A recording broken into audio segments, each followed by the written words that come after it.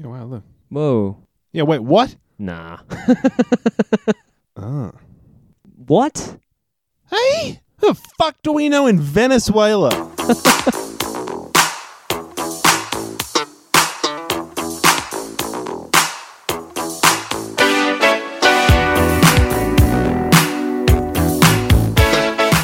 Welcome once again aboard Beef Station. Join us as we rocket through the stars at the speed of sound. I'm Oscar. I am Andrew. Let's jump into it. How you doing, boy? Good.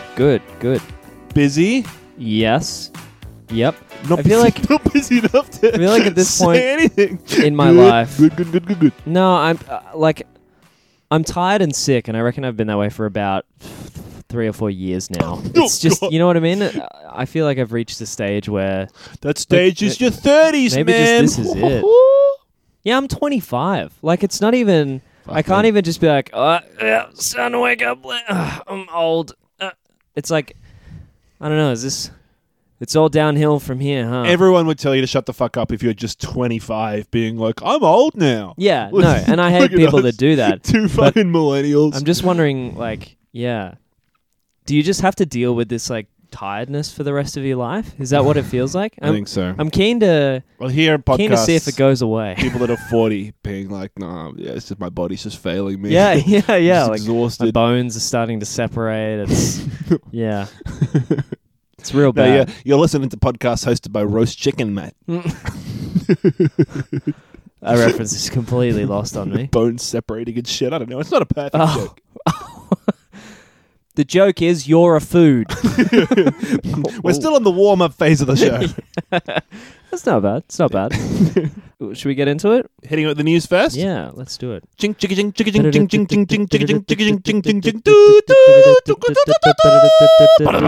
Ooh, oh, there we go. Beef bulletin. I was watching to see if the mic peaked during that was the most exciting thing that's happened to me all day. Watching to see that the mic absolutely peaked during that. Actually, it was only during the bum that it peaked. How's this chat?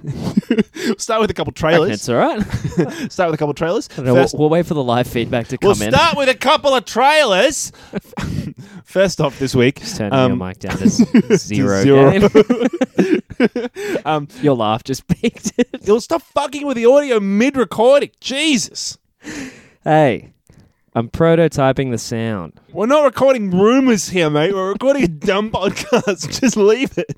I like my podcast to be Lynchian. All right, what trailers have we got? This week, biggest trailers that came out were, of course, the new Joker film. What about the most popular ones rather than the ones that were largest in scale?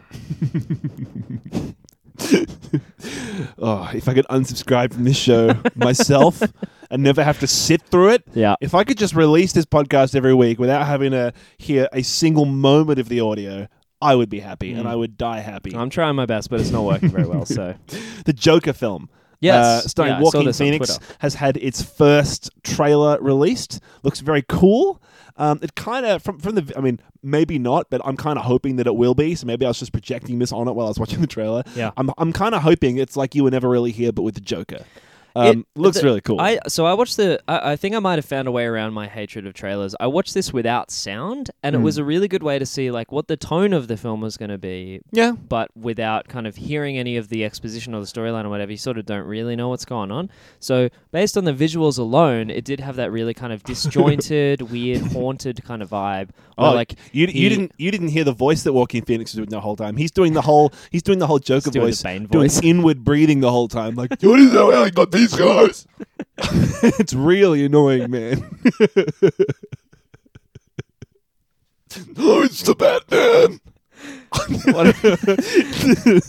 Okay, we're gonna do all your audio in post, but just one difference: only breathe in. He's a method actor. He'd be in the lunch line being like, yeah, just one flat white, thanks. Yeah, the whole time he was on set. Oh, God, he was I got a talking- headache. Yeah, you got to stop. You're a method podcaster. So the only red flag here is that the dude who's directing this Joker film, this looks like a real like art house film. Yeah. The dude that's directing this has previously written and directed the Hangover movies. Ooh. He wrote Borat. Hell yeah. What a fucking change of pace. And a Holy shit. and a 1998 film called Frat House. Fuck yeah. The only HBO documentary to be banned from broadcast. So, Which, if I'm reading this correctly, is the subtext on the theatrical poster. Jesus Christ. so I mean, I don't know. This dude, it's not as if he's got a long list of other arty kind of films. But I will say, so I think I only watched the first Hangover movie. I didn't go in on any of the others. He also produced Project X. Now was that an Abrams film? J.J. Abrams? No, it's that party movie. You'll know Yeah, it if you see yeah. the trailer. But who directed it? Some fucker you've never heard of. Oh, maybe Yeah. it was produced by J.J. Abrams or some weird shit. Yeah, no. Well, you were going to say the Hangover movies. I've never actually seen them. Apparently, the first one's actually pretty good. Yeah, and and like the direction. So I'm sure that the comedy writing is like pretty dated, and it's very it's very Zach Galifianakis. Dave Anthony of Dollop fame loves to hate the Hangover movies. Yeah. Like there's a scene in the opening of whichever one it is where there's like a giraffe as the passenger in the back of a truck or a convertible or Yeah. whatever, and the joke is they go under a low bridge and the giraffe gets decapitated. Yeah, So I feel fucking like hilarious. by Hangover 2 or 3, it's starting to lose its boyish It'd be charm. funny if we killed animals, huh? Yeah. But I think that must be the third one because I don't. The second one was mostly just like Mike Tyson. Yeah, I no, think. I've never seen them. Anyway, the direction, humor aside, I think Yeah. the direction was probably reasonably strong. And I'll go out on a limb here and say I think comedy directing can be really challenging. So, like, Yeah, I mean, in the same way that comedy writing is really challenging. I think another So- problem is that like comedy is often a lot more subjective than action is, Mm. if that makes sense. Yeah, Like, in a you way. can have like I think a good It's easier action for movie. dumb people to understand action. So. Well, no, I feel like most people will enjoy a good action movie. Yeah. But if you have a good comedy movie, Most you people can easily aren't have a above the bell 50-50 curve. split with like a good comedy movie. Like Yeah, almost like a perfect bell curve that fits, intelligence distributions. no, I don't know. No. They're movies, not graphs. What are you Do know talking what a about? bell curve is? Next trailer that I'm excited for is a brand new sort of comedy action film called Stuba, which is One more time. Stuba, as in an Uber driver named Stu. Oh. Well, nothing sells me on a movie more than the entire title being a portmanteau. Oh man, I feel like Stuba is the new is like it's the modern day like Schwarzenegger DeVito twins. Yeah. Just It's like, like Stuba. a movie made that exists in the world entirely that the actors are also in. Absolutely. Yeah. Oh my god, this director also directed a movie in 2002 called Fuba. It's a bit of a one-trick pony, this guy, I think. This film is a Kumail Nanjiani and oh my god, what's his name? It's gone. The name of the actor is Dave Bautista. Oh, okay. All right. Wow. Kumail Nanjiani, Dave Bautista. It's almost like a buddy cop movie where the cop, Dave Bautista, this big muscly cop dude, has just come out from like LASIK surgery. And so he can't drive. And so he's Right. like begrudgingly has to like learn what Uber is and get Ubers to all of his crime scenes around the city. Right. And Kumail okay. Nanjiani, I suppose depressingly, typecastingly, is the Uber Plays driver. an Uber driver. Yeah. Looks really great though. I fucking love that Kumail Nanjiani is going from strength to strength. Has he got anything to do with the writing of this movie? I don't think so. No. The writer is someone named Tripper Clancy, who has only ever written in recent times a screenplay called Hot Dog. What's that about? No, who cares? I don't care. Yeah. I'm not going to read out. Well, I'm not going to stoop to the Well- low of reading out IMDb on the show. That's where I draw the line. That looks exciting. So that's called Stuba. That comes out at some point. Hmm? Third trailer that came out recently that's of note is the first full trailer for the Lion King live action film. Yep. And say what you want about live action reboots, but the animation looks amazing. Yeah. Like, it looks like a real I fucking don't lion. care. Yeah, no, It's going to look I'll like watch it. real life. I don't give a fuck. No, I'll watch it. It's going to be completely devoid. I saw a comparison of that the bit in the live action film, or the bit in both films actually, where they're walking. Simba and Timon and Pumbaa are walking along on a log with the giant sun. Yeah, when like behind Simba's them. aging and all that. Yeah, and in the animated one, they're sort of like walking in rhythm with the music, and bobbing their heads and stuff. And in the animated one, they're literally just like walking, and there's no energy or Swishing away flies. Yeah. No, it's just like basically just them walking one behind each other. Stop and Neil deGrasse Tyson style to be like, actually, lions wouldn't be able to be capable of and this kind of people were just balance saying, and dexterity on a log. There's nothing in this. It's just like it's a soulless recreation. I'm going to reserve whatever judgment until the actual film comes out because, I mean, the trailer, if your criticism is like, they didn't capture the beat, I don't know. Maybe the trailer's edited weirdly. I agree with you that obviously animation, like the real animated Disney hand-drawn faces, they don't look like photorealistic animals, so they can make them look more like human faces. And the love, it's just this movie. But to some degree, like the Jungle Book animated animals, they give those animals a certain amount of facial features that have to be a lot more subtle. So there's an interesting art to how the characters are designed in these live-action, photorealistic kind of Disney films. Because, for example, they had to work out, like, how can we believably... Like, the animals in real life don't have the eyebrows you need to have, like, facial features, facial emotions and that. So they had to, like, work out how to give... Yeah, well, they had to work out how to give these jungle creatures eyebrows, for example, in order to properly emote. And so there are interesting little ways in which they can, like, make the characters more human. So I'd be interested to see how they go, because I love the original Lion King film. Anyway, those are the trailers. Yeah, it just feels to me like, I don't know, there's this rhetoric that gets thrown around in sort of script writing circles where people sort of say, you have to have such passion for your idea that if you're not bursting to tell this story, then you won't succeed. Yeah, and it's like, who gives a fuck about a live-action Lion King? It's the same story. It's the same story. It's not even... It's not a... Yeah. It's not a... It's not even a sequel or anything. Nor is it like that they're remastering the original, because that I can get behind. That's the same thing. Like, that's just improving the quality of life. That's kind of what they're doing. Of the first one. No, it's not. It's not at all. They just want to make money off the same thing again. I see where your cynicism is coming from. I think I'm more curious more than anything else about, like, where it's going to go and whether it's going to be good. I think we can complain about Disney live action movies for the whole thing because there's fucking heaps of them. I just hate that there's no, like... I thought the Jungle Book one was pretty good. Resources that are going towards that could be going towards coming up with new ideas. Yeah, but they won't. I know. Especially now that they're like one of 5 major production companies in the world. Yeah. Like, fucking hell. There's just no incentive to innovate. Yeah. There is a new Marvel property coming out called The Eternals. I don't know whether this is like a series or a movie, but Angelina Jolie is in talks to star in it alongside Kumail Nanjiani.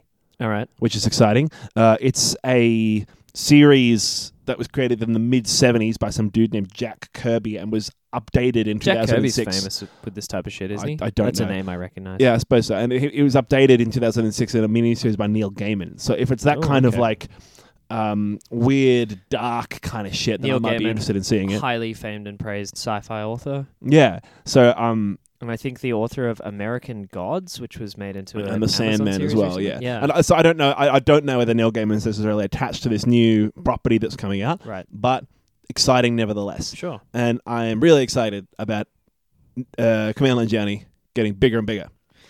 Yeah, he's great. I mean, I'd prefer that he wasn't kind of beholden to the Marvel shit, because I just feel like... He doesn't have to do it, man. He's probably excited to get the work. He's probably excited to... Yeah, I mean, both. Also probably excited to get the money, but... I think that the times when best he'll be able to thrive is when he has enough... Because he's a fucking great scriptwriter, and absolutely. The times when he's probably best able to create art are when he has a lot of creative control over it, and I just don't think that will be the case. I think that's probably discrediting his ability as an actor. I think it's not doing that at all. Well, he doesn't write or have much creative control in Silicon Valley, I imagine. He's just a cast member in that. Yeah, and he's great, but I'm not... I think that, something like The Big Sleep was... The Big Sick, sorry. The Big Sick was a pretty incredible film. I think so. I think the interesting thing about that is that it's like based on events in his own life. Yeah. I'd be curious to see the next screenplay he comes out with that's not just retelling shit that already happened to him. Hey? Yeah, so I don't know. Interesting, sure. Yeah. Look, at this point, Marvel is just a huge negative for me, so Yeah, I know. good on him. New Francis Ford Coppola news. He is going to be re-releasing Blade Runner style. He's not dead yet. yeah, he's going to be releasing Blade Runner style a final cut of Apocalypse Now. We don't have many details about that, but famously the final cut of Blade Runner was brilliant, and it's the definitive version of Blade Runner. The director's cut. No, the final cut. I think the director's cut. The final cut. Yeah. The director's cut is the one that everyone talks about in Blade Runner. The final cut came out more recently, and it's the definitive edition, and it's whatever. So this version of Apocalypse Now is being premiered at the Tribeca Film Festival later this year. So we don't have many details about it, but it's in addition to it being a new cut of the film, it's a completely 4K restored, remastered, scanned in from the original negatives version of the film. Okay. Apparently, a lot of love and care went into remastering it. Yep. We don't really even know whether it's going to be what kind of length it's going to be, because of course the original film came out whenever it did, and then that Redux extended version is like an hour longer. Yeah. I imagine this is probably going to be a sweet spot of the two somewhere. But also, he recorded, remember we said they recorded like 40 hours of footage. Yeah, so maybe they're going to go back to that. Here. Yeah, I mean, and that would be really interesting. Really the interesting. remastering thing, I've been watching The Sopranos. Excuse me. I've been watching The Sopranos recently, and I got it on Blu-ray. And obviously, when it was, I guess it was probably on 35mm when they first recorded it. It's in like 4:3. Yeah. So the Blu-ray version is a rescanned version of the film, of the original footage. Yeah. And it means that like you can see like characters pause and like the fucking It's fucked. You can see like the wrinkles in their makeup when they smile and stuff. Like it's it's much higher quality. Like I think if they'd known probably than it was ever intended to be. Yeah, and they they weren't thinking about it because that wasn't something that they had to think about back then. So the remastering part of it is probably just going to be very similar to that, where like you'll just be able to see like the fucking beads of sweat physically forming on the skin, like as opposed to just kind of matted hair or whatever. I'm really looking forward to it. Which can be cool and interesting to see. But I think that what they do with the editing and the additional footage that they have and what they play around with that is going to be something that will make or break that experience, I think. Yeah, I mean, even if it was just a remastered, rescanned version of the original film, I'd be interested in it. I mean, I really liked Redux, yeah. And I always like the idea of people being able to go back with the luxury of modern technology and revisit old projects. I mean, famously, George Lucas absolutely fucked it. But there have been albums that have come out recently and done it really well. Blade Runner famously did it really well, if only for the director's cut, which was very good. Obviously. Which cut, sorry? The director's cut of Which Blade one? Runner. All I mean is there are cuts of Blade Runner that come out, the director's cut and the final cut, both of which are better than the theatrical release. Yeah. So Dude, I think it's probably naive to sort of jump to poo-poo straight away. Or like, I was talking to someone on the topic of Blade Runner recently, and they have never seen it. I think it was Pat, friend of the show. And I was saying that I found that the original Blade Runner was on Netflix recently, but it's the theatrical version. Oh, and it man, turns I'd be out curious for all to of see the it. times I've seen it, I've never seen the theatrical Yeah, the theatrical version. version's fucked. It's crazy. Did you watch the different. whole thing? Some of it. It has a happy skimmed ending, through it. and Deckard narrates the whole thing, explaining the everything. narration is the most shocking thing, because like if you just change the ending, it's like, oh, okay, you're playing with the fundamental question that's asked in the film, but whatever. But the fact that it's echoing this film noir style, because like hard-boiled detective kind of thing. Yeah, and you know the most common, I think a big heuristic for that is like these extended shots where no one's talking, but the character is narrating over the top of what they're doing, and it's that sort of like, I wasn't sure if I was doing the right thing or not. And it has that for like a good half an hour. Well, that was the whole reason why the director's cut came out, because those are all studio notes where he didn't want to do that and shit. it sucks. It sucks real bad. It's cheesy, it's hammy, it fucking ruins the tone of the entire show. Because then you have the original soundtrack, which is one of the most memorable things about Blade Runner, and then just Harrison Ford yammering over the fucking top of it. Peanutsing the whole thing. It's fucking crazy. Like, I can't believe it. No wonder it fucking tanked in theaters if that was a version that got released. Yeah, exactly. That is, boy, it's nowhere near as good. With the interesting. theatrical Hey, interesting to see, but I'm glad that that they went back. So I guess I'm kind of keen to explore like more famous films that that have a really good kind of post theatrical version that really sort of changes and saves it. I think so. If any listeners have got any suggestions for movies that do that sort of stuff, I can't think of many others. I think Blade Runner and Apocalypse Now. Yeah. But I'm sure that there would be lots. So Probably, if anyone's aware of any like really fucked theatrical versions, and then like some really ones that came out with director's cuts or final cuts later, then famously the Donnie Darko director's cut is worse. Like that was saved in the edit, and the director came out and went like, "Here's what I meant it to be," and they were like, no one cares about what you meant it to be. That's why we hired an editor here. Yeah. I feel like Ridley Scott is a bit of a fiend for it. Like a lot of his movies kind of get fucked up. I haven't heard of any other ones other than Blade Runner. Prometheus, I feel, had a few of his recent ones had some kind of people came out of theaters and were like, what the fuck was that? And then they'll go through and watch like the Blu-ray version extended cut, and they'll be like, that's why half the plot notes that got hit. Like, maybe. Omits a lot of stuff, so. Francis Ford Coppola is also aiming to begin production on a new movie that he started writing in the 80s, a sci-fi epic called Megalopolis. That can't be right. Excuse you. All about an architect dreaming of a utopic vision of New York City in the near future and his battle with the conservative mayor who has other ideas for the city. He's apparently been trying to work on it for ages, and in the past he's had people like Nicolas Cage, James Gandolfini, Claire Danes, Kevin Spacey, Meryl Streep, Robert De Niro, all in some way attached with the project, and he's never gotten it off the ground. And he's trying to really have a crack at it later this year. He's 80 now. Jesus. So he's really got to get a wriggle on. He's doing a good job. We got more news about the Christopher Nolan movie. We know it has a genre. We know it's a feature movie. It has something to do with an event that happens. An event film. An event film. We also know, breaking news in a change of direction for Christopher Nolan, that his new movie is going to involve the time continuum. Cool. What the fuck does that mean? Involve the time continuum. One, Christopher Nolan movies that play with the idea of time? Yeah. What? Like, don't... I think... Or does he literally mean that he's not going to present time as a flat circle in this film? I think at this point...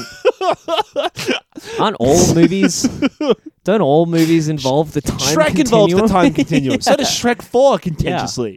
I mean, Shrek 4 has got some pretty deep exploration of the time continuum, but... Like every single film I really he does. want to stop saying the phrase time continuum because I feel like fucking it makes it sound more impressive because it's normally space. It's not space-time continuum. It's just the time continuum. Yeah. Like his new film, it's going to involve a timeline. Yeah. Yeah.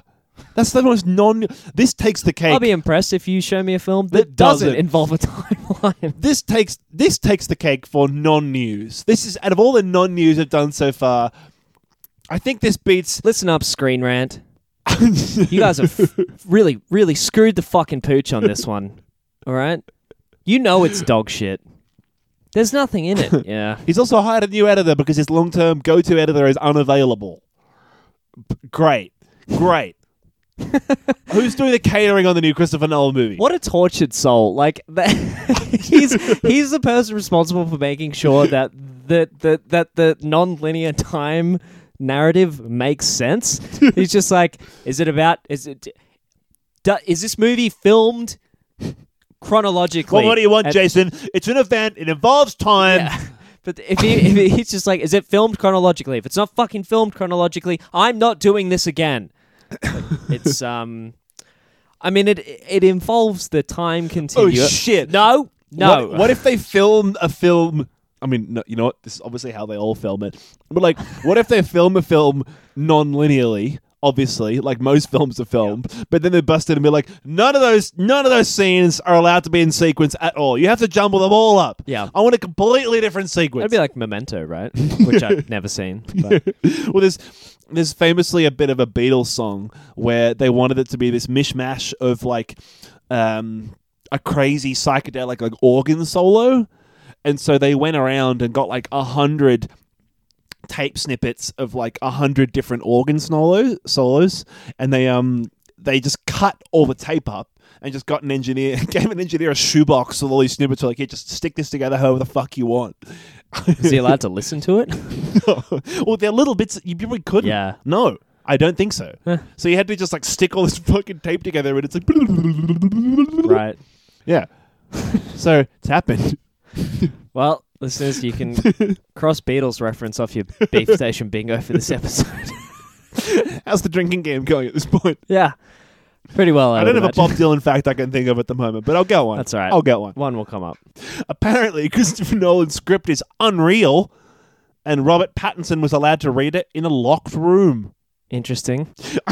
You know how like sometimes if someone gives you something to read, I feel like if someone like shows me like a meme or whatever on their phone and like, here, read this, my reading speed and comprehension ability drops to like 20% of whatever it is normally. We have all the pressure in the world on you to have the desired response for them. And I find myself reading like a web comic, and it'll take me like 5 minutes of sitting there being hold it still.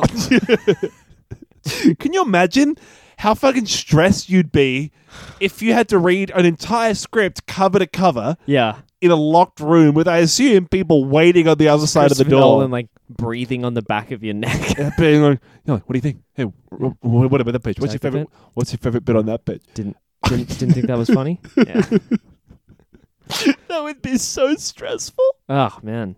He's also like, I mean, he's Robert Pattinson, right? Yeah. Like, I think he's probably, I don't know, when you're in this sort of almost the same echelon of kind of the film industry, it's probably a lot less stressful. You're probably just like, oh, hey, Chris, or whatever. So I don't know. But like, I don't know, how long would it take you to read it? Like, would he be in this locked room for a couple hours? Is he allowed to have bathroom breaks? Like, they're all voluntary adults, like, engaging in business. At what point are you allowed to lock Robert Pattinson in a room and force him to read the script? Yeah, I don't know. That's a funny, weird thing. Is he allowed to ask questions later? And they're like, you read the script? Yeah. Why didn't you ask for more Did time? you read it or not? Why didn't you ask for a second viewing? There were appointments. Fuck me. It comes out in summer of 2020. So I look forward to absolutely no more news between now and then trickling out at about the same alarming rate. Yeah, well, we're going to get like one or two keywords every not keywords, just words. Look forward to finding out that Christopher Nolan plans to use actors next week in his film. Yeah, exactly. Some of the actors might have genders. Right. Yeah, right. Fucking hell. Biggest news that came out this week is to do with Disney finally announcing their streaming service. Oh, yeah, okay. Which will launch on... This has been in the works for a while, hasn't it? I'm actually, honestly, man, like, for all the hate you have about Disney, considering the library they have, I'm actually pretty excited about this. They are launching it in November in the US, and then they've sort of got vague plans... Like November 12th it comes out in the US, and they sort of haven't given any firm dates for anywhere else in the rest of the world. But I think they said sort of like the Asia, Oceania region, for example, like... in fall 2020, roughly. Right. So, like, we're going to get it sometime next year. Yeah. But for people that don't know, if you've been living under a rock, this streaming service is going to include all parts of the Disney catalog. So that includes all the Star Wars movies, or most of the Marvel movies, all of the Pixar films. They've confirmed all of the Pixar shorts. There's about sort of 15 core catalog Disney films that they're going to release on there as well, like the...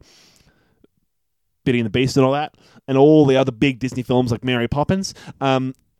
Biggest news, I think, for me personally, is that in the US it's going to cost like $7 a month, which is half of what Netflix charges in the US, and they're going to have all 30 seasons of The Simpsons available to stream exclusively on this Disney Plus service from launch. I think that'd be really great. I've always wanted to go in on all the old episodes of The Simpsons, and you've never been able to get them really very accessibly in Australia. Not in one place, yeah. I'd go in on it for a few months just for The Simpsons, man. I'm excited for it. they've got all of I think the... they're right to be charging a lot less than Netflix. The library, it might be a decently extensive library for Disney content, but like considering the proportion of IP that they own, it's there's actually like not that much there. So it's good to see. Well, I mean, they own all of the Fox Searchlight, all of Fox, all of Fox. They own Marvel so Studios, much you shit. know what I mean? It's ridiculous. So it's going to have like 5,000 episodes of Disney Channel content. Yeah. It's going to have hundreds of other Disney movies from the last few years. They've also announced the fact that they're going to be releasing brand new exclusive series in the same way that Netflix does. Yeah. The first few that they've announced are going to be a Monsters, Inc. series. Okay. With all of the original Monsters, Inc. cast that are coming back, including John Goodman and Billy Crystal. If that's all got that. good writing, I could get behind that. Yeah. The Monsters, you've never seen Monsters University, have you? No, of course I have. Yeah. Oh, you have? Yeah. Oh, it's really good. I think it's great. Exactly. Yeah. They're both really and that's an example of them returning to that universe and doing a great job. This is going to be set 6 months after the original film. Okay. The Jeremy Renner has never had a Hawkeye movie for Marvel, and he's going to get a Hawkeye series. I think it's an example of ways in which they could funnel their bloodlust for producing more Marvel shit into other directions. I think that some of the best stuff that Marvel's done in recent years has been the series, honestly. Like Daredevil on Netflix is brilliant. Jessica Jones is really good. All the weird shit where they've been forced to go in different directions has been some of the best stuff. Like some of the B-grade characters they came out with, like Guardians of the Galaxy was really good. In a series, you have time to, you have more time to devote to a, character arc. You've got more time to kind of flesh out motivations and that type of thing. So yeah, absolutely. I think, you're probably given depending on how they want the series to be made, you're given more time to just put resources into the writing and that type of shit. Yeah. And also the way that those kind of things would be focus grouped won't be the fucking same as the movies will be, because this isn't this is on the streaming service. It's not gonna they're not reliant on, they obviously want to see a bump in subscriptions, but it's not about selling tickets, and it's not about being profitable in the same way. So they're probably a lot less focused on. I mean, maybe that means it's going to lead to a drop in quality. I hope not. A couple Star Wars series are coming out. That Mandalorian, not Boba Fett, but kind of Boba Fett series, as well as a series about Diego Luna's character from Rogue One. The sort of remember him, the Hispanic male main character? Yeah, I remember. I thought he was a really cool character. I'd be psyched to see that. I think so. I feel like we've never had a Star Wars TV series. I'd be really excited to see that. I mean, or a live action one. Yeah. I think I don't know. I would really have to hear very positive things before any of the stuff that you just described got me to spend my time on that instead of other shit. I would definitely go in for The Simpsons alone, man. There are so many old seasons of The Simpsons that I haven't seen in ages that I'd be curious to watch. There is a singular point in The Simpsons where you can just stop watching after that, because it died. And it's funny because within a year, basically all of the original creative team left. And you can fucking tell it's crazy. I've watched a couple of videos on it. It's really interesting. And it's early on. They're up to... So they've got 30 seasons or something. Yeah. It's it was at the 7th season. And the rest of it just became let's have a celeb on this episode. And let's shoehorn a fucking storyline into a singular episode. And let's start and end in the same place so that we're not taking any kind of risks with the overall thing or whatever. Yeah. But early Simpsons is fucking great. Yeah, I think the first... It's still funny. If I think Josh would know better than me, but I think famously the first 12 seasons or so are really good. It might be that. But also, saying it's the less first than half. 12 seasons. I don't know. I haven't been on the... I've missed everything from The Simpsons for ages. The Simpsons is one of those rare things where if you go back, it's fucking funny. The first few seasons, still, it ramps up, and then it's... I think it starts I think it's consistently great for ages. I think it starts with a bit of a different tone. Yeah. But I think if you're looking for different things from it, it's still really good. But yeah, I'm very impressed when I see old Simpsons stuff. Yeah, absolutely. At how well it held up. Yeah.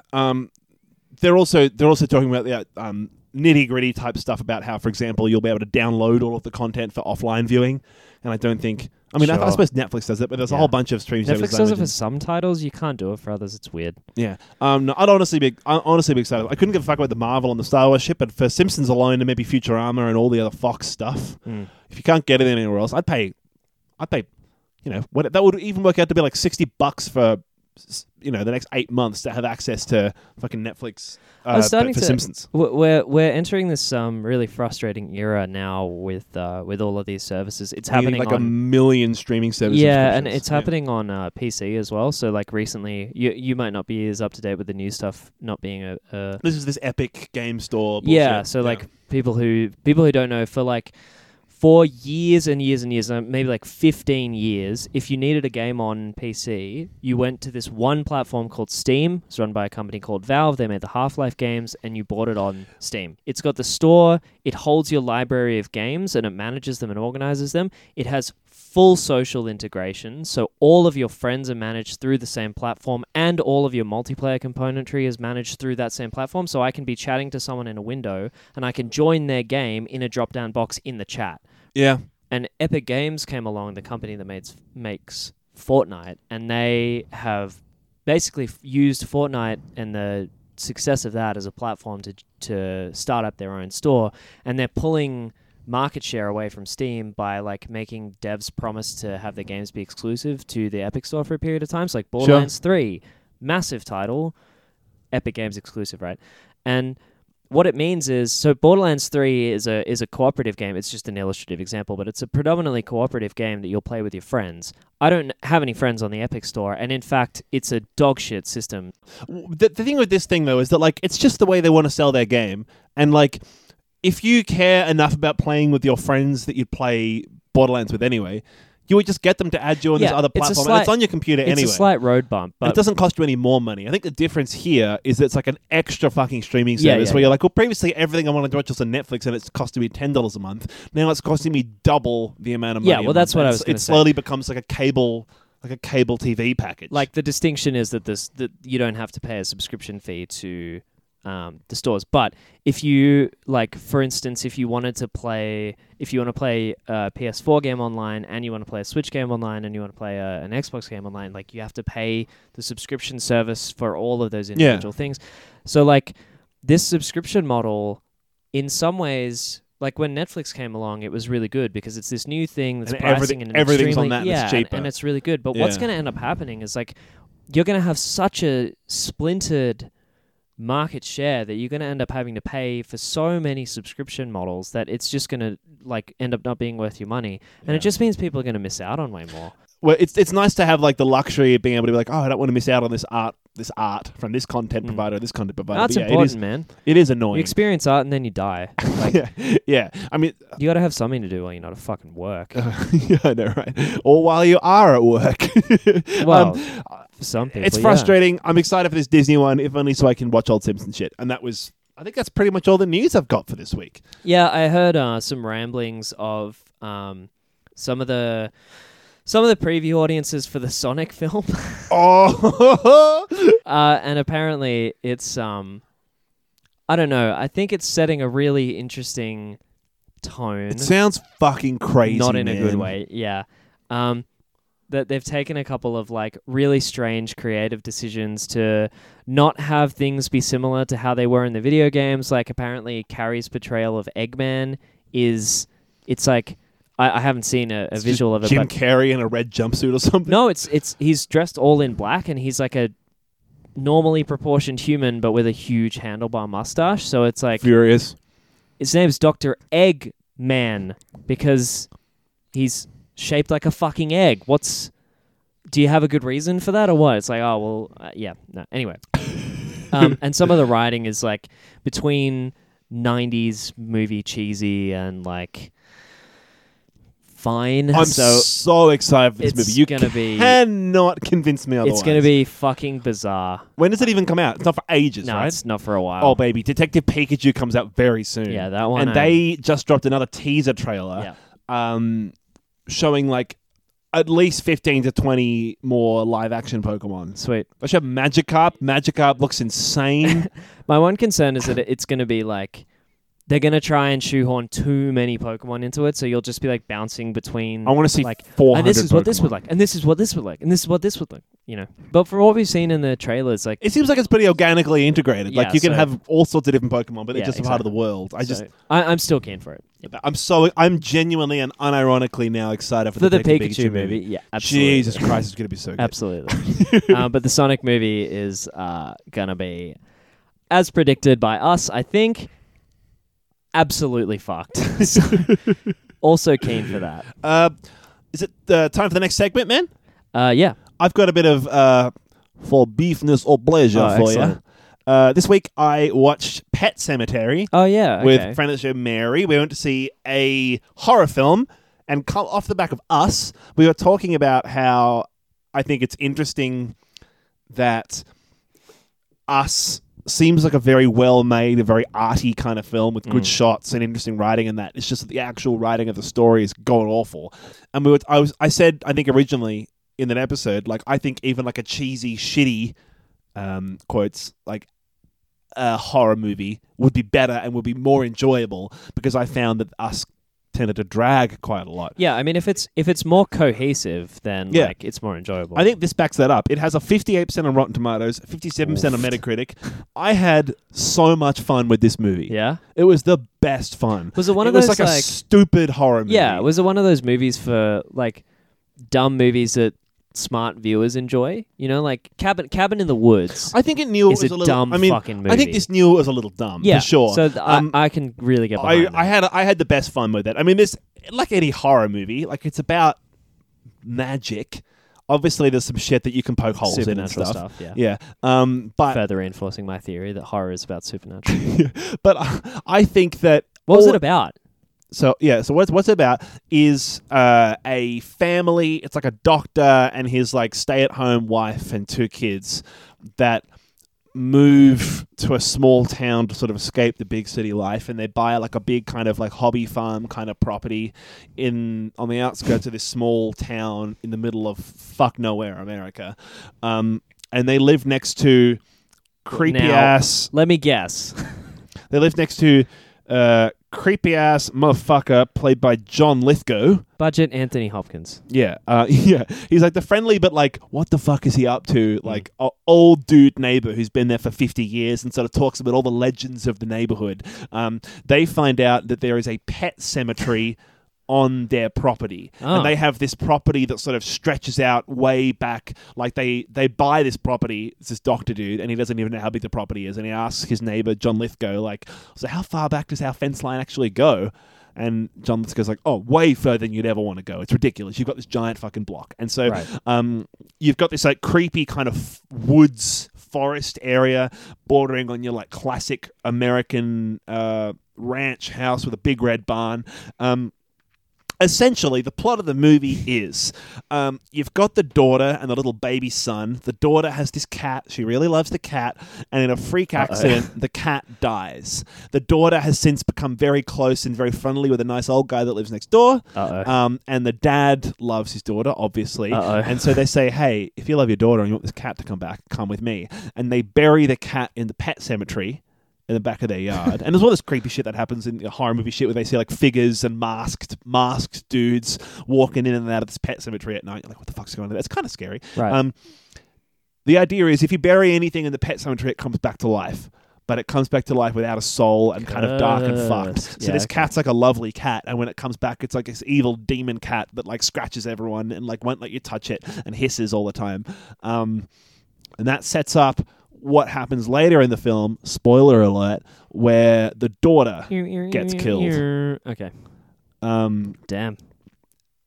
and I think this isn't the trailer. This isn't the trailer. It gives shit away. Spoiler alert. Skip the next 2 minutes if you We'll want to put see time Pet codes in. Cemetery. Yeah.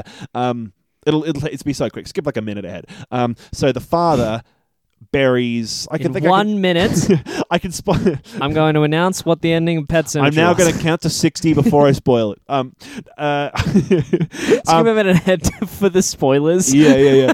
I think I can spoil this because it's a dumb horror movie and I had fun with it anyway. Yeah. So the father then buries the daughter. Yeah. In the forest. Yeah. And his marriage is breaking apart, and the daughter comes back to life, and it's this like demon daughter, and that's the film. Good fun. I would recommend watching So it if you like horror movies.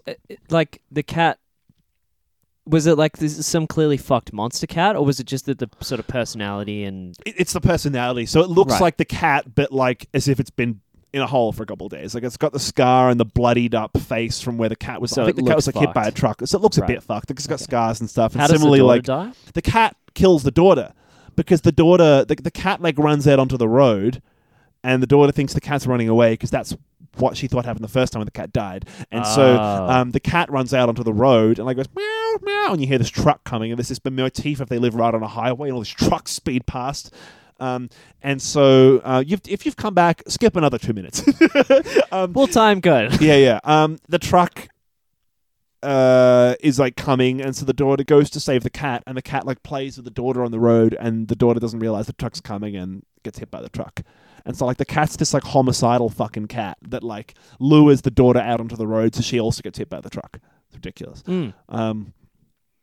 It's a good film though. My So- point is, Wait. So, just in terms of the rest of the film, Yeah. is the daughter like? I'm assuming that she like haunts them or something. all right, I'm straight up going to ruin this movie. Yeah. So the daughter then, by the point where the daughters come back to life, the daughter dies and they bury her, and there's a whole fucking scene with a funeral and there's a coffin, and the wife's like, I can't fucking deal with this. So she takes the baby son and she goes and they go and live with their parents in the city or whatever. And so it's literally just the dude alone in his big fucking farmhouse, dead daughter buried in the graveyard in town. Right. And he goes like, you know what? And he goes and digs up the daughter and Yep. goes and fucking buries her. And so the daughter comes back to life, and she looks like a corpse with like the scars all over her face and that, and she's all grey and like kind of clammy. She's kind of catatonic. Like she'll just be like she was a ballet dancer. She'll just be like there, just like absent-mindedly dancing ballet or whatever in the middle Right. of the night. And she becomes like murderous, and the people that get revived hold a grudge against all the living and against the members of the family for like bringing them back to life or whatever. Right. And so that's why the cat tried to kill the daughter, and then the daughter goes and tries to kill everyone else in the family, Right. and then bring them back to life as zombies. Oh, okay. And that's straight up the whole film. Right. So the daughter kills John Lithgow.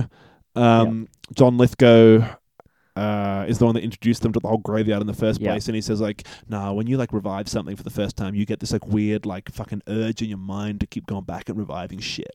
Like the Right. graveyard's like calling to you, and the cat like gets revived, and the daughter gets revived, and then the daughter kills the wife who comes back, and the wife is a zombie, and then the husband is a zombie, and there's like a baby zombie. Zombies. Yeah.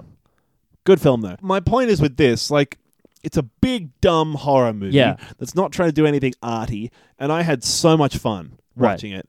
And I think that Us, again, to shit on Us, no, the story was just fucked and I was bored. And so the point is with this, like, I think you can wank off onto your movie as much as you want, but if it's not entertaining to some degree, in whatever medium you want to be entertaining, I'm not saying it has to be funny, but if your drama isn't entertaining as a drama, then fuck your movie. I think it just must have suffered from something went wrong. You know what I mean? Like, I don't think the movie that we saw was what, like, really, you might not get it out of him in public, but I really feel like Peele can't be happy with it. No. Like, he can't be looking at it just being like, no, it's just that no one gets it.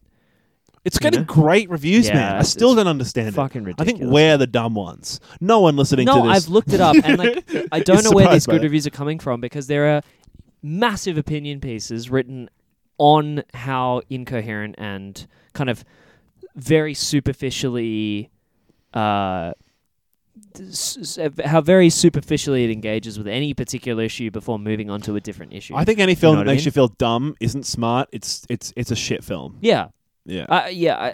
A good example of doing that well, obviously vastly different, but like The Big Short has to make you, as a viewer, understand the issues that are quite complex financial. Well, like all those big issues. heist movies that have a big turn at the Yeah, end and show right. you this big scheme, and you go, "Oh!" I think my favorite films are the films that make you feel like a fucking genius when you watch them. Where you're like, "Oh, there's a giant scheme going on," and like American Hustle was really good for that. That's a big, complicated, fucking political, heisty kind of film.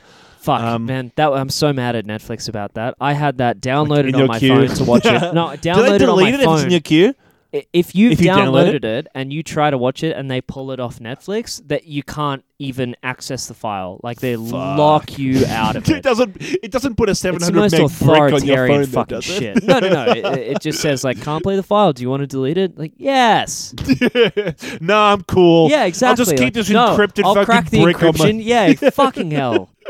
Very, very frustrating. It was on there for like 6 fucking months, and then the day when I was like, oh, I can watch American Hustle, they pulled it. And I had checked like 2 Always days happens, beforehand. man. Fucking Always kill me. happens. Anyway, Have you got any beefness or pleasure this week? we can do a Games Corner version. Anything, man. I've been playing Final Fantasy IX All right. a lot on, so they did a re-release of it on the Switch. I reckon I'm not going to try and make this entertaining for people who don't play video games at all, but Final Fantasy IX came out in... 2001 or something. Nah, it was like earlier than that, man. No. It's fucking old. Okay, exactly the year 2000. All right, it was older than what I said. Yeah. Yeah. But yeah, so it's almost 20 years old now. It's really interesting the way that so it's a Japanese RPG made by the same company as like Kingdom Hearts, but a really long time ago. I'm pretty sure everyone knows the Final Fantasy series, even if it's just in passing. But this was on the PlayStation 1 when it first came out. And a really interesting thing about games at this time was that because people are, I think, aware of just how far things have come since then. But like the Sure. PS1 was a weak shit console. Well, this is problem because you had all these 2D consoles like the SNES that got to like the peak of performance for 2D gaming. Yeah. And then you get like the 64 and the PlayStation 1 that came out that were the first games that did like 3D games. Yeah. And then all your quality of the games pretty much took a giant fucking nosedive Because they were all in this because new now they brave have to new work world. out how to make 3D games. Yeah. So what's really cool about this one is that they didn't have the processing power. They wanted to make these huge, vast environments, right? But they didn't have the processing power to render the environments as 3D worlds within the console because the console just wasn't strong enough. So what they did was they built an invisible environment and had all the little tiny little polygon model characters walking around in that. But then in the background, there was just a 2-dimensional piece of art that lined up perfectly, like an oil painting, that lined up perfectly with the invisible 2D or 3D environment. But it almost looks like you're playing a 2D game then, right? In the sense that like it's fixed camera angles. No, it is fixed camera angles. It does go 3D at some points, and it's like, oh Jesus Christ, like, it looks like shit. Yeah. But was when that you're 2.5D looking thing? No, it's like it's a proper 3D thing. It's just very, you know what I mean? Though, like it'll be like a locked off camera where you might like walk off into the distance or whatever bullshit and like. Yeah, it is that. But the way that they've actually rendered all of the artwork and stuff in the background, I think the art direction is the thing that's so incredibly strong about those games. It always has been. Right. So just the environments that they're coming up with, like. It's kind of steampunky, so like the way all the design of all of the airships is really fucking cool. The character design of Final Fantasy is like got that great like kind of charming edginess to it. And would you say it holds up in terms of a game 20 years later, or would you only play it for nostalgia purposes? I'm enjoying it, but I think I have a pretty high threshold for like tolerating the weird quirks of fucking JRPGs because like it's got this thing where it's not quite turn-based. It uses this system called an active time battle where each individual character's energy level charges up, and then when that bar fills up, then you can do something. And so it means that like if you walk away from the console mid battle, you'll die because enemies have the same system going on. Not a very popular strategy at the best of times, but they did it for like 4 games. Like I think Final Fantasy 6 was the first one, or maybe 5 was the first one to have it. So they did it for a long time, and then 10 obviously followed 9.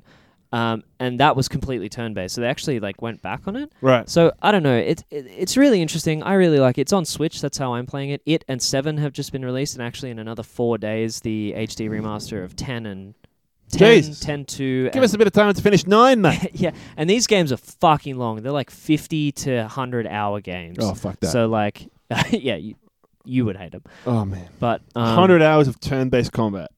Kill me. Semi-turn-based combat. That's even worse. It is actually worse. I'm really looking forward to 10 because over the active time thing, I much prefer a turn-based thing because if I'm doing 2 things at once, I don't die. The only semi I want anything to do with is this semi right here. Now, listeners, Oscar's pointed to a large truck.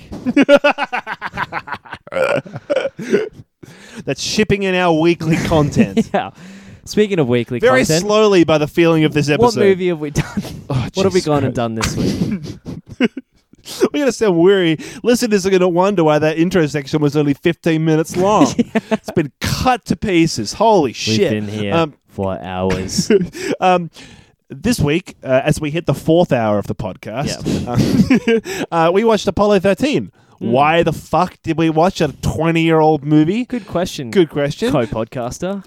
To be honest, I just always wanted to watch it. I've just heard it referenced all the time. Yeah, it's definitely in society. It must have been quite. It must have had quite a splash when it first came out. So yeah, Apollo 13, the Ron Howard directed film starring Tom Hanks, came out in 1995. Had a budget of $52 million at the time. It tells the story of the famous NASA Apollo 13 tragedy in which astronauts on the way to a moon landing get the measles. Their spaceship goes into a serious malfunction. Something blows up. Yeah, something blows up on the spaceship on the way to the moon. It's set in 1970 or whatever. It's based on a true story. And the astronauts, together with NASA Mission Control back on Earth, have to work out what the fuck is going on and abandon their moon mission in order to get the astronauts home safely. Again, it's based on a true story, and the true story is fucking amazing. And it's like a testament to human ingenuity and the power intelligence of like all the engineers and all the astronauts and everyone on the ground and up in the air all working together and figuring shit out. This had the same impact on me almost as First Man did recently. I thought it was a really good pairing with First Man. Yeah, and I think that the thing that's amazing about it, so First Man was a lot more of like, who was Neil Armstrong? But First Man was like a drama, like a family drama about the moon because kind of thing. Nothing really went wrong. No. In the first, or not the first Apollo, but whichever one, fucking Apollo 11. But also I think it's a story a lot more people are familiar with, and so they were able to focus on unusual stuff like the family dynamics. Yeah, and the implications of like what being an astronaut does to you. Exactly. Yeah. But this one was vastly more like your sort of conventional emergency/disaster movie. It's a thriller kind of thing, yeah. But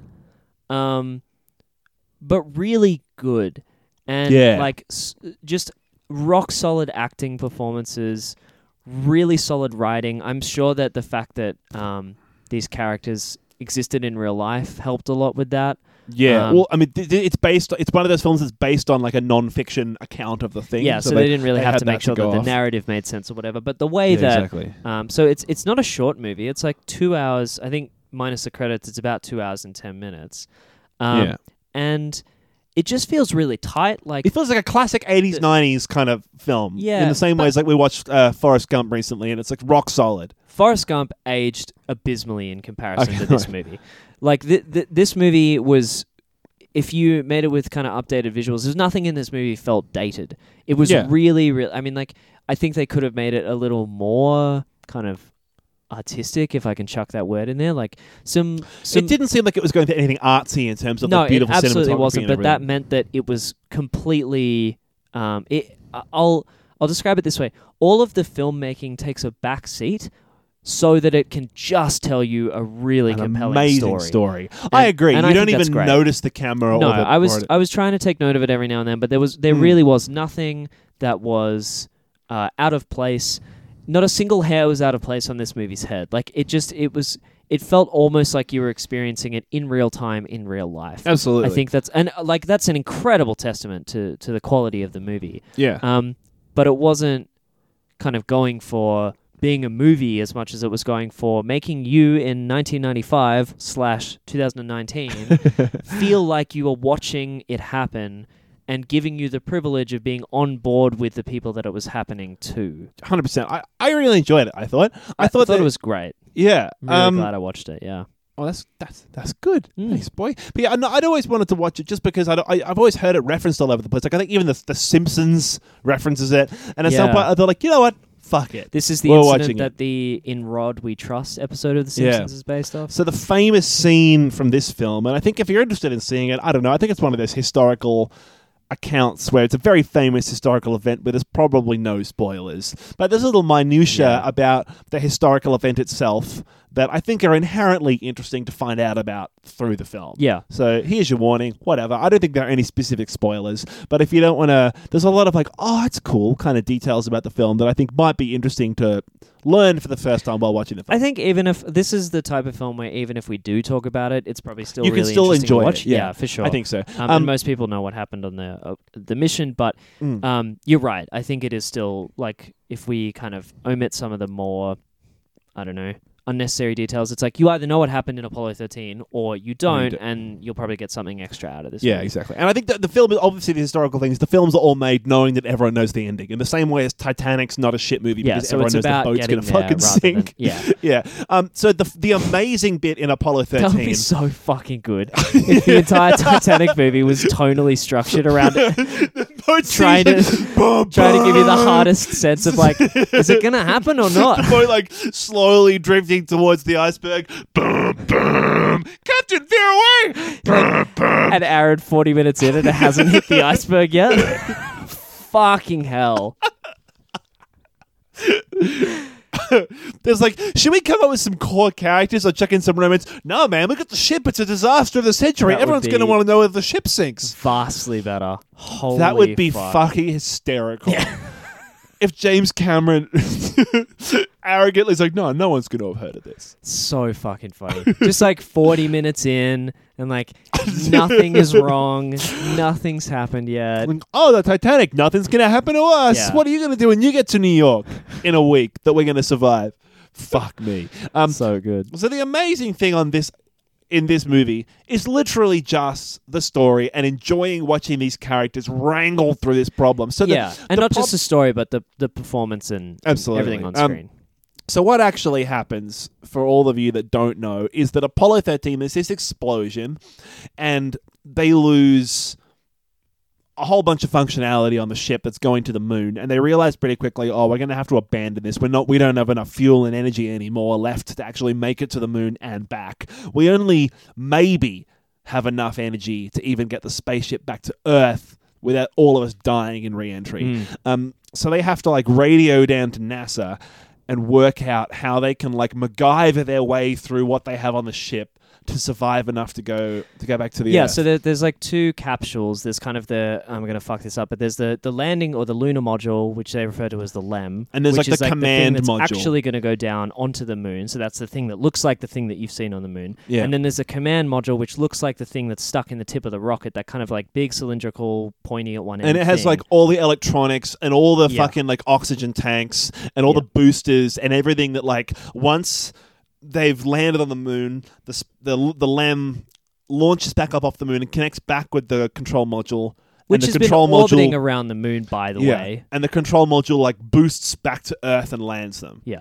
Um, When you think about, I know we said this for First Man, and I'm going to say it again. it's stupid how amazing it is. Process just how unbelievable this shit was, it gives you like you just understand why people do it. It frustrates me that like people don't fund space jet anymore that much. Well, just we haven't done it in so fucking long. Like I think someone just this week, another country just this week landed on the moon. Israel just crashed on the moon, but they've made it to the moon. Good. Yeah, it's such a bummer, but like I really. It's just amazing. Like, so the most amazing bit of the film in terms of like the feat of space travel is like,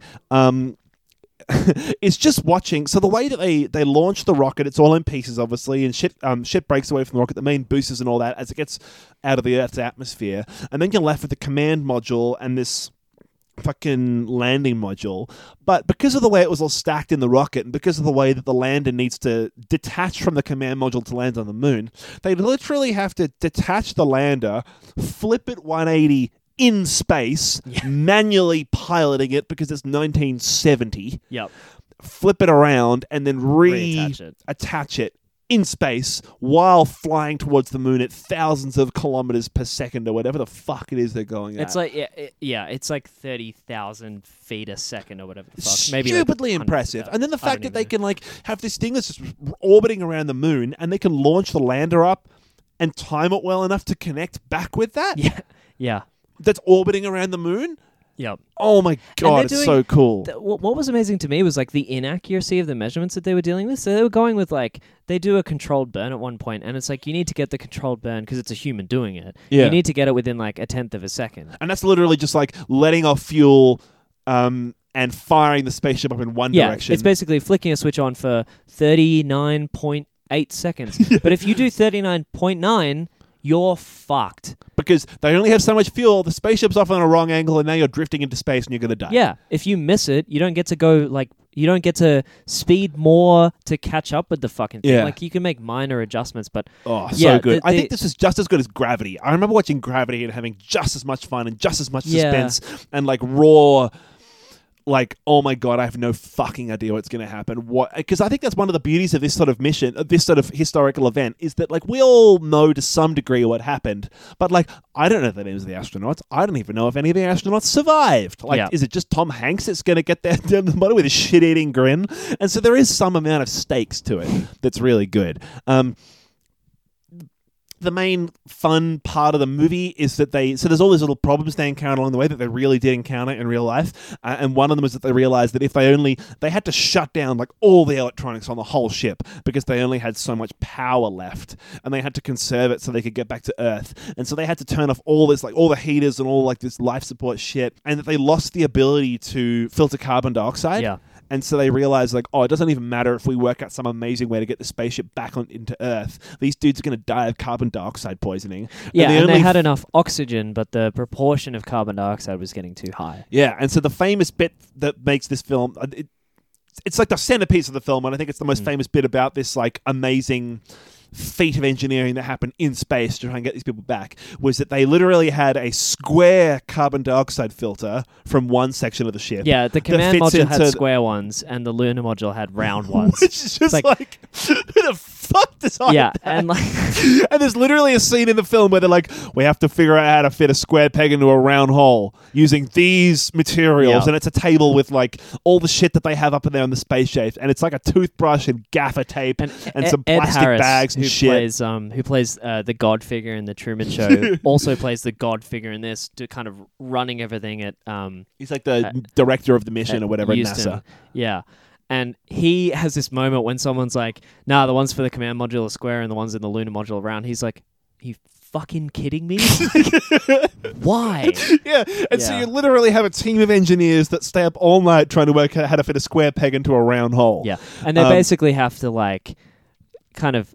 The tough thing about that isn't that they can just like cut it off. It's like this stuff has to be flawless and it has to be completely functional, but they're only allowed to use materials that are on the ship to kind of jury rig it, which is the tough thing. So they have to like cannibalize part of a space suit or whatever. It's to the point where they're like, do you still have the plastic bag that this came in? Great. Don't fucking destroy that. Don't tear any of your piss bags because one of them's going to act as like an insulator. Yeah. It's really, really cool. They're like, oh, how many pages does this manual have? Great. Tear that manual up and use this page from the manual as like an insulating sheet.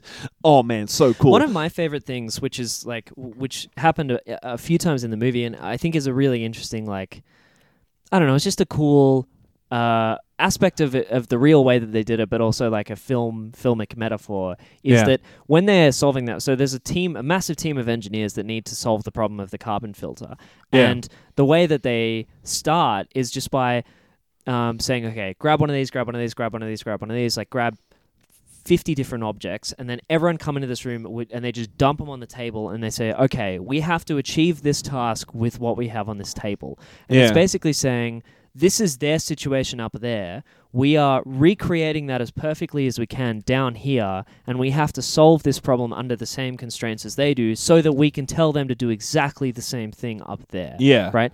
And they do it with the module as well. So one of the pilots didn't... a few days before the mission was supposed to go ahead, ended up getting like it turned out that they had been exposed to measles and they weren't sure if the infection was gonna kind of sprout at the sprout. And so they pulled him off the mission and got a secondary backup guy to go in his place.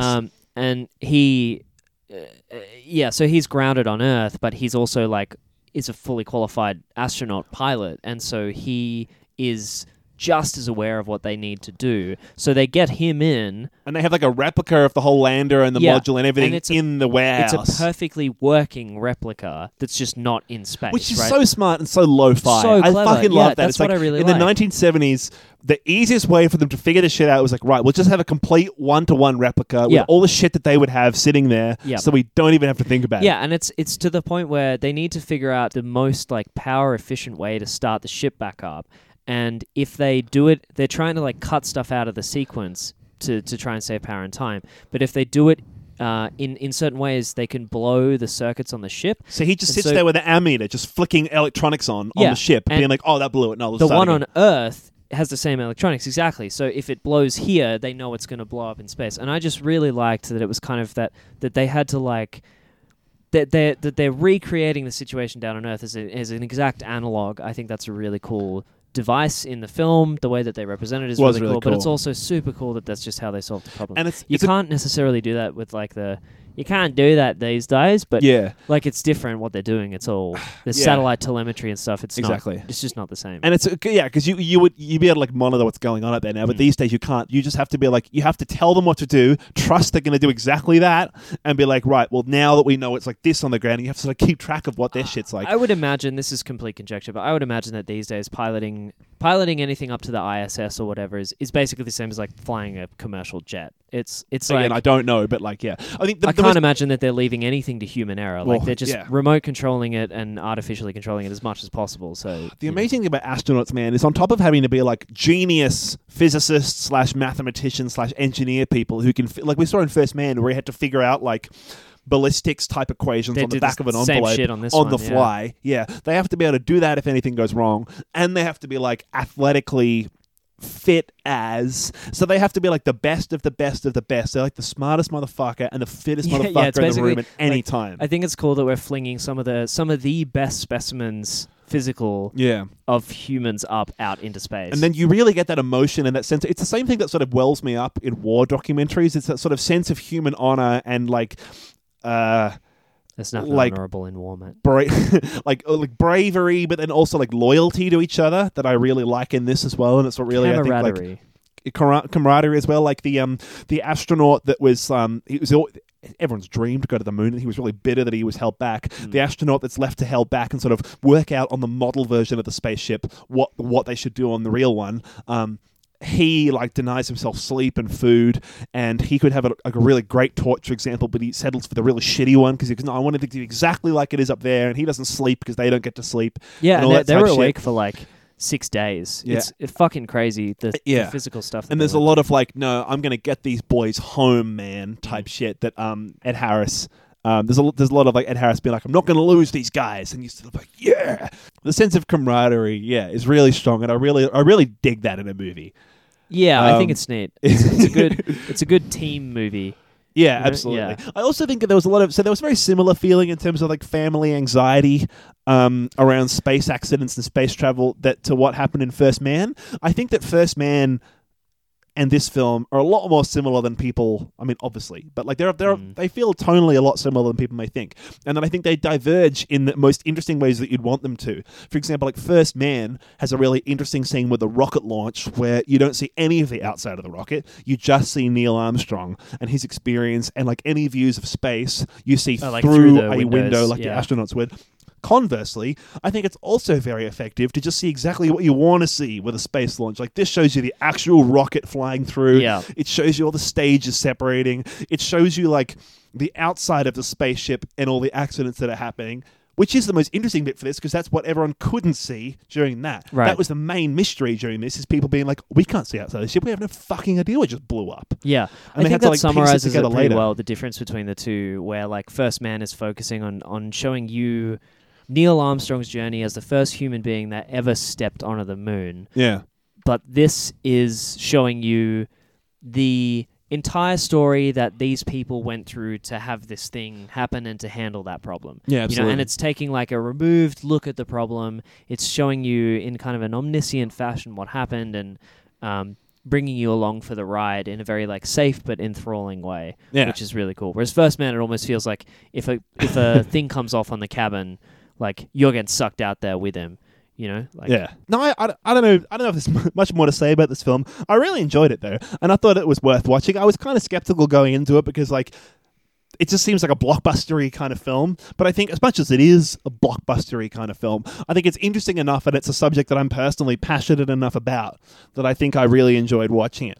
I'll say this: Ron Howard, great director. Really good director. He's very solidly reliable in the same way as like I feel like I said Steven Spielberg, his movies are always at least just fine. His movies are always very good. I think Ron Howard movies are definitely at least just fine. Yeah.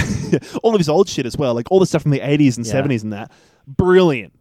Yeah. Steven Spielberg, every Spielberg film you see, you're like, that's going to be a brilliant film. I think similarly, you see Ron Howard's name on shit, often it's good. Contentiously, he was the one that came on to finish off Solo. So, I mean... yeah, but who knows what it was like brilliant. Before he touched it. Who knows? Exactly. I think that...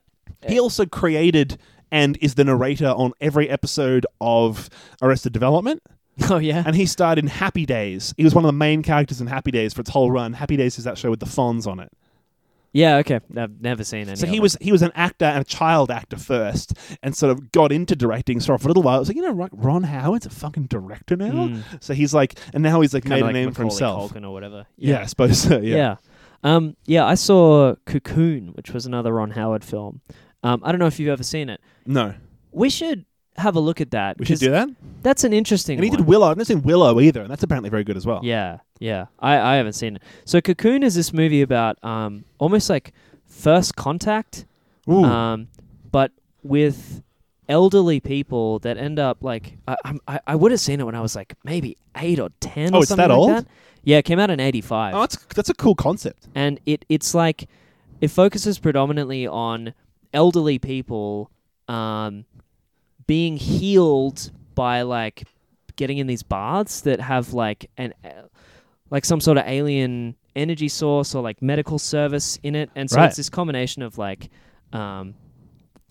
first contact ideas and like kind of human biology, but it's all through this charming like 80s fantasy comedy drama lens, which is really cool. It's a neat one. That sounds cool. And not to make our listeners take another shot, but he directed a fantastic Beatles documentary recently. Oh, yeah, there you go. Recently, okay. Yeah, he did one all about the US tour and remastered all this footage that's never been seen, but it was very exciting. Also, his crowning achievement, fucking How the Grinch Stole Christmas, which absolutely still holds With Jim up. Carrey. Where's the Ron Howard Fuck, version that's of the Sonic film? Huh? Maybe he'll be Yeah. coming on to save it when it inevitably gets I burnt think to the ground. most later this year. contentiously, he also directed the Da Vinci Code, which that might have been well directed. The Da Vinci Code's a good book. Yeah. Good book. Yeah, I don't know.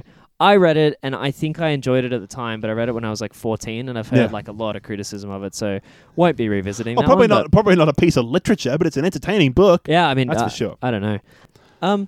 So I don't know. Just tying up, I think, Ron Howard does like a really good job of most shit, or at least during this phase was doing a really good job of the stuff that he was directing. So, obviously a bit of a checkered recent kind of recent filmography, but I think at Bookended least by the cigarette burn that is Yeah. Solo. at least on a Star Wars at least story. on this one, he did a fucking great job.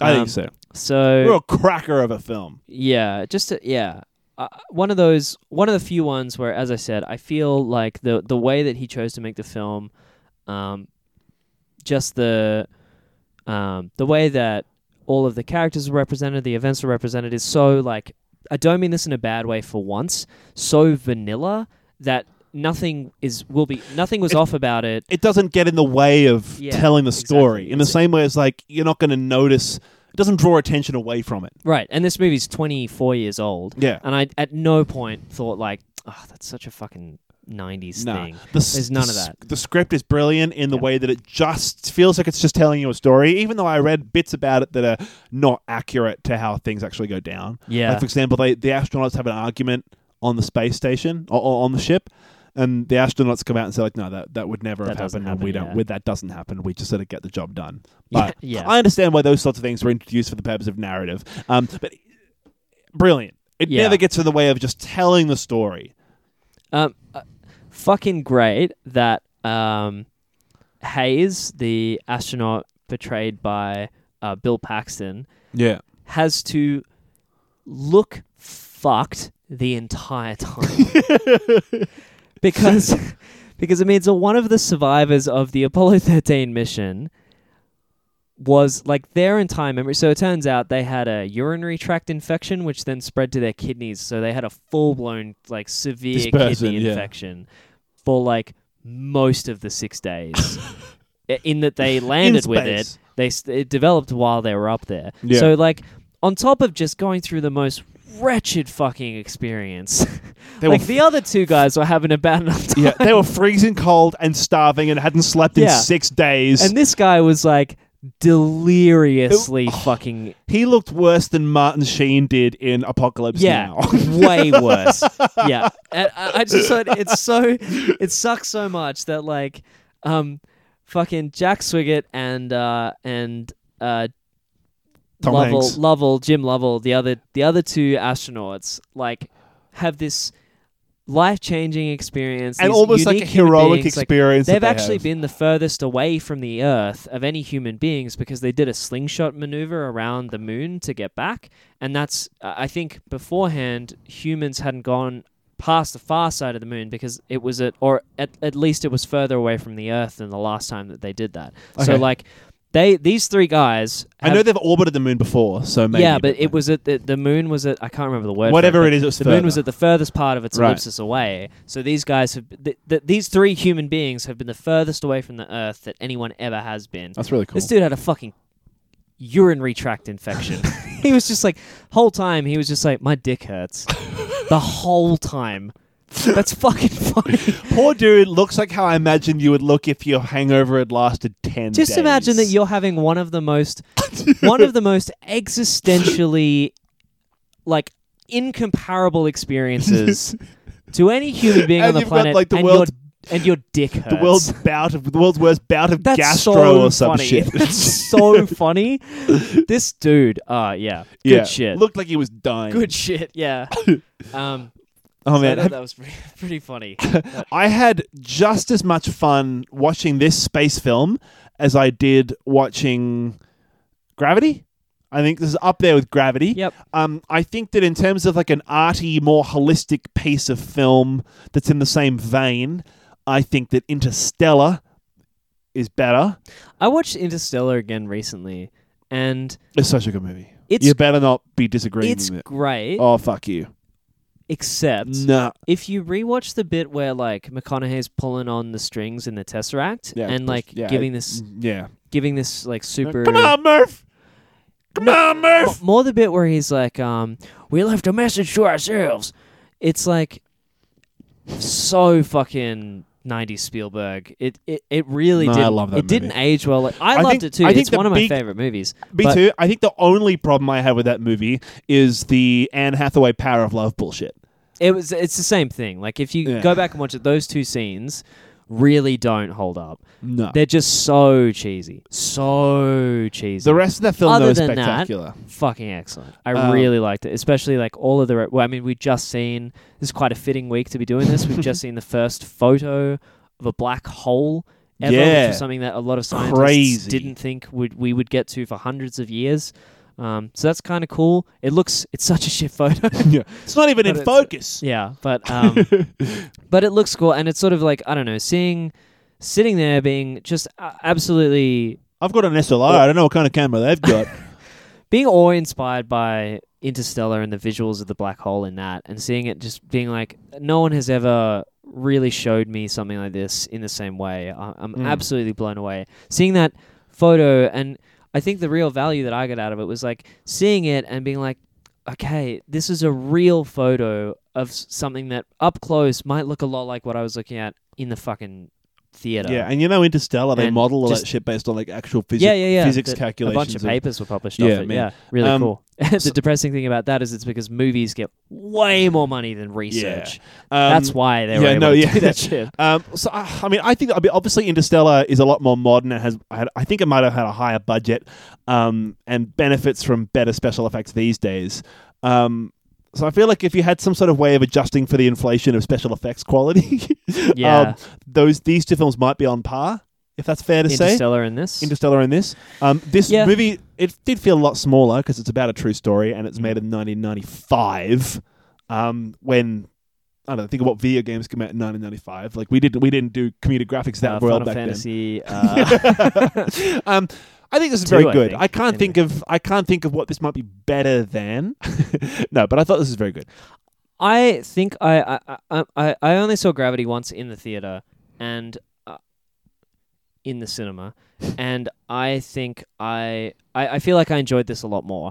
And I don't know if that's because retrospectively I saw Interstellar very soon afterwards and thought Interstellar is a vastly better movie than Gravity. I think they came out at like very similar times. Yeah, and Gravity to me felt in the same way as Avatar, where Avatar is like, oh, it's a good film to watch at the movies because of the spectacle on the big screen. I feel like similarly, Gravity I've always associated with that kind of film, where it's like, oh, you got to see it on the big screen, otherwise don't worry about it. I think so. Gravity this holds up on any aiming for a screen, Apollo disaster 13. movie in space, and I never felt like I never felt like space was really given a strong personality in that movie, as I felt like it has been in other films, and actually kind of as I felt in this. But even if not, the fact that this oriented itself around a real disaster event was way more engaging. No, okay, I agree. We're going to go with the official beef station better than worse than is better than Gravity. Yep. Worse than Interstellar. Yeah, also worse than First Man, I think. Like, First Man just has I think the benefit it's not of a fair, 25 years I think it's not a fair filmmaking. comparison. I think First Man isn't really... stay with me here. I don't think it's really a space movie. Like it is, I get what you're saying, but I don't think it's a disastery, thrillery space I don't know. Some movie. of the way that, like, when the fucking like if Neil Armstrong was a race car driver, that could have been the same film. You know what I mean? No, when he steps out, like the swapping to digital film, when he steps out on the moon, and like there were some incredible moments in First Man. Yeah, but what I mean is you could have the cinematographic and dramatic moments. Like if Neil Armstrong was, I don't know, if he was a World War I fighter pilot, it could be the same film. All of what you're listing wears helmets, but there's Neil Armstrong was a cyclist. I think it was really. I think there were really unique things in First Man, but as I said, I think it's just because it's made a quarter of a century later. They've learned a lot. I'm not having that in my better than worse than, mate. All right. Well, I reckon depending on which day you catch me on, Interstellar, First Man, and this could all easily have been like top of the charts. So yeah, they're all great for slightly different. I had good fun with this. If you've never gone in on it, it's available for like $4 on Google Play. You can rent it for exactly about the price of a cup of coffee. You can rent this film. Absolutely worth it. Once again, shout out to online rental services. Thank you, Apple, fan. for making me a happier person. Thanks for joining us for another week. I think it's about all the time we've got left on this week's episode of Beef Station. If you want to email us, if you've got a suggestion, we've got some films coming up in the cinema that we want to see. But if you've got any suggestions for episodes, once the cinemas start to quieten down a bit, if you've got any old films you want us to cover on the show, you can email us at beefstationpod@gmail.com. You can come and join our Facebook page. We're on Facebook. .com/beefstationpod, or just search Beef Station on Facebook and you'll find us. Come and like the show and we'll keep you up to date with all the new episodes. Thanks for joining us for another week on Beef Station. I'm Oscar. Andrew. See you later. I don't want to be buried in a pet cemetery. I don't want to live my life again. I don't want to be buried in a pet cemetery.